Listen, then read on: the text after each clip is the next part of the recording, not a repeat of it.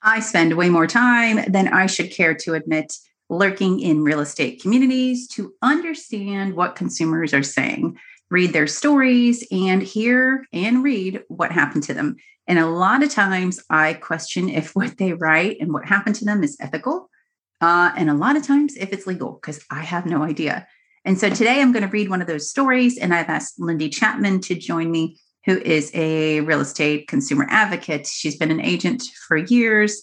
She goes by the hashtag Not Your Realtor because she is simply that. And she's one of the few people I trust in this industry, not to mention she's a relocation expert and has moved all over the U.S. and has been a buyer and a seller over and over and over again. And so I hope you enjoy this hot mess of a story and you learn something about how to protect yourself if this happens to you.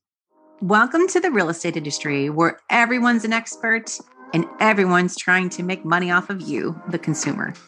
So when everyone's trying to profit from you, where do you go to learn the truth? Welcome to Real Estate Talk with me, Wendy Gelch, founder of Selling Later and consumer advocate. We'll share actual buyer and seller stories and uncover the truth about the industry. How does it work? How are all these companies making money? And who are the good players in the industry? Learn from sellers and buyers on how they bought or sold, what they learned, and what they would definitely do differently next time. Learn the truth about the real estate industry from people who aren't trying to make a dollar off of you. It's a messy one. I think this is I'll save the ending for later because I did find out what happened with this one.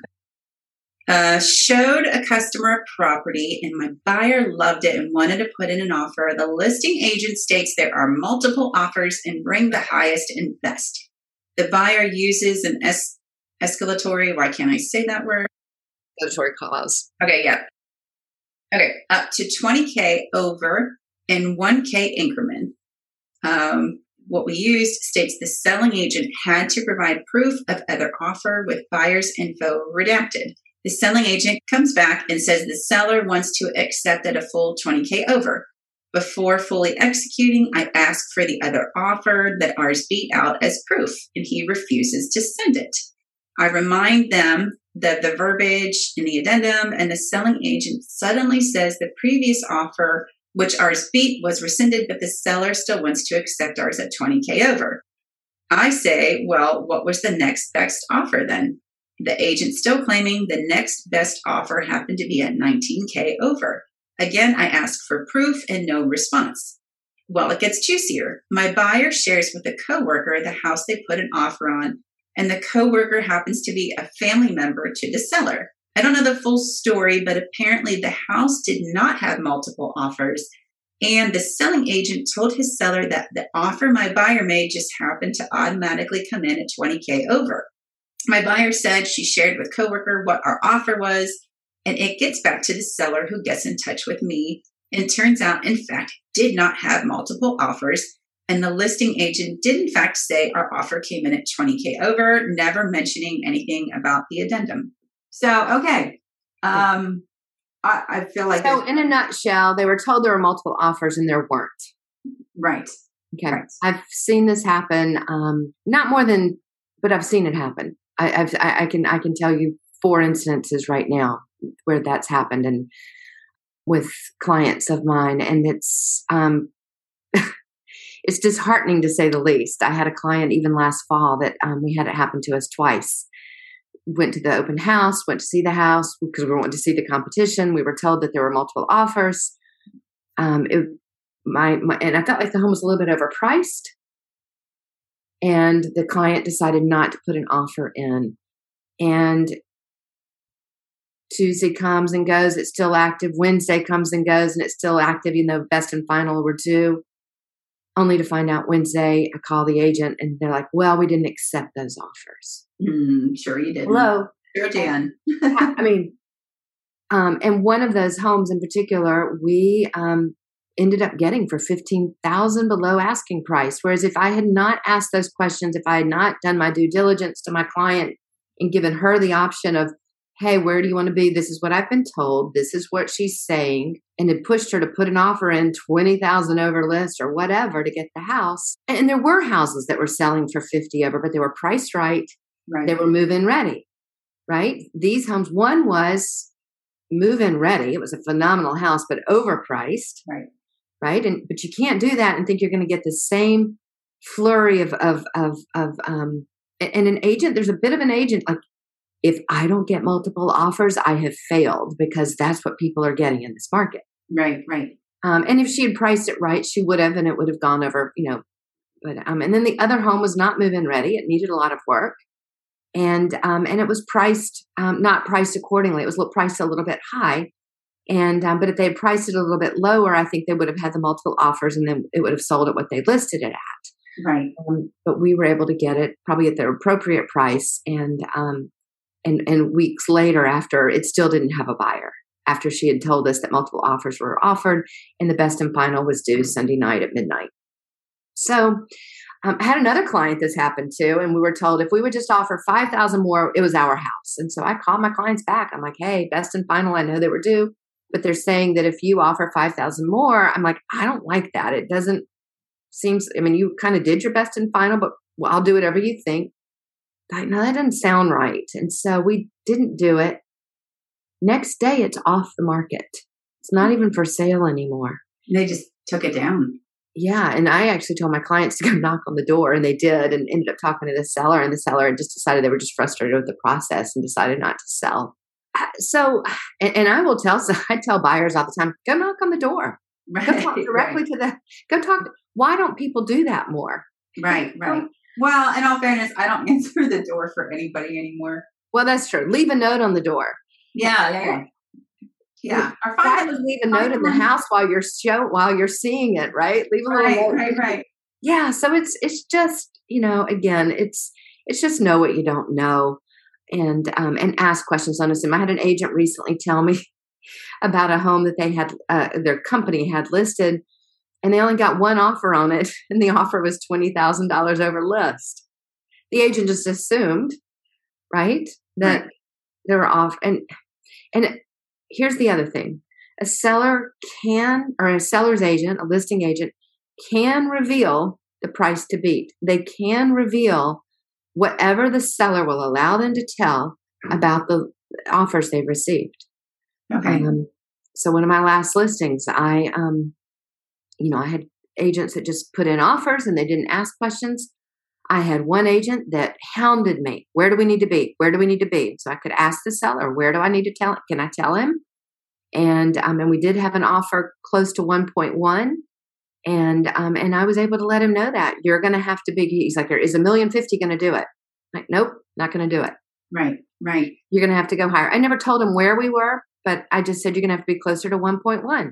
I didn't lie. And I would have shown him a screenshot if I needed to after we were under contract. Right. Not before. Right.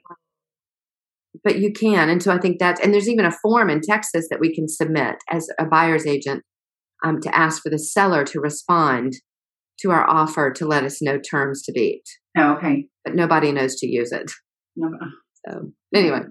Any other tips on this one that you think buyers or sellers should know about offers? Again, just find out as much information as you can. Find out if your agent knows somebody at that brokerage, right? I just did this I do this all the time. I'll call up, one of my friends that works at that brokerage and go, hey, find out what you can from this agent. Agents are loose lips sometimes and talk, but my job's to protect my client. And so, get them to network and find out what they can. And let the agent know you're going to ask for proof if they tell you. Don't submit an offer 20,000 over or 50,000 over until you've asked how many offers there are. If you're the buyer, ask the agent to do this. How many offers are there? How many are over list? How many are more than 10%, or what is the percentage range over list? And get some numbers. Get as much as the seller is willing to, to share. Right. And hopefully they tell you the truth, right? Yeah, hopefully they lie about offers, right? You lie about offers. Do agents lie sometimes? Do agents lie sometimes? Well, okay, that was just kidding. Can they not tell the truth about offers? Well, I just told you, 2 examples of one client in a month period where we were told there were multiple offers, best and final due, and then Wednesday we find out the house is still for sale. Yeah.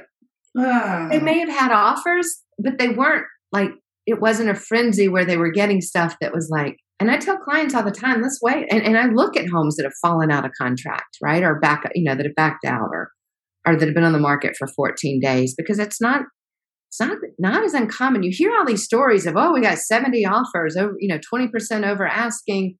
For all those stories, for every 5 of those, there's one that's one of these stories. Right. Okay, I made that statistic up, so I just lied. So There you go. But look at you. But but from my experience, I would say it's kind of a 1 to 5 ratio. But that's my experience. So right. There's so many good people in the industry. There's so many good realtors, but we get overshadowed by the ones like this. Yeah. And they're not hearing the consumer stories. At Inman a couple of years ago, I even stood up and I said, we need to hear from consumers. We need to have a panel of consumers. And they laughed. They said, yeah, we tried that. And then we were, just. Right.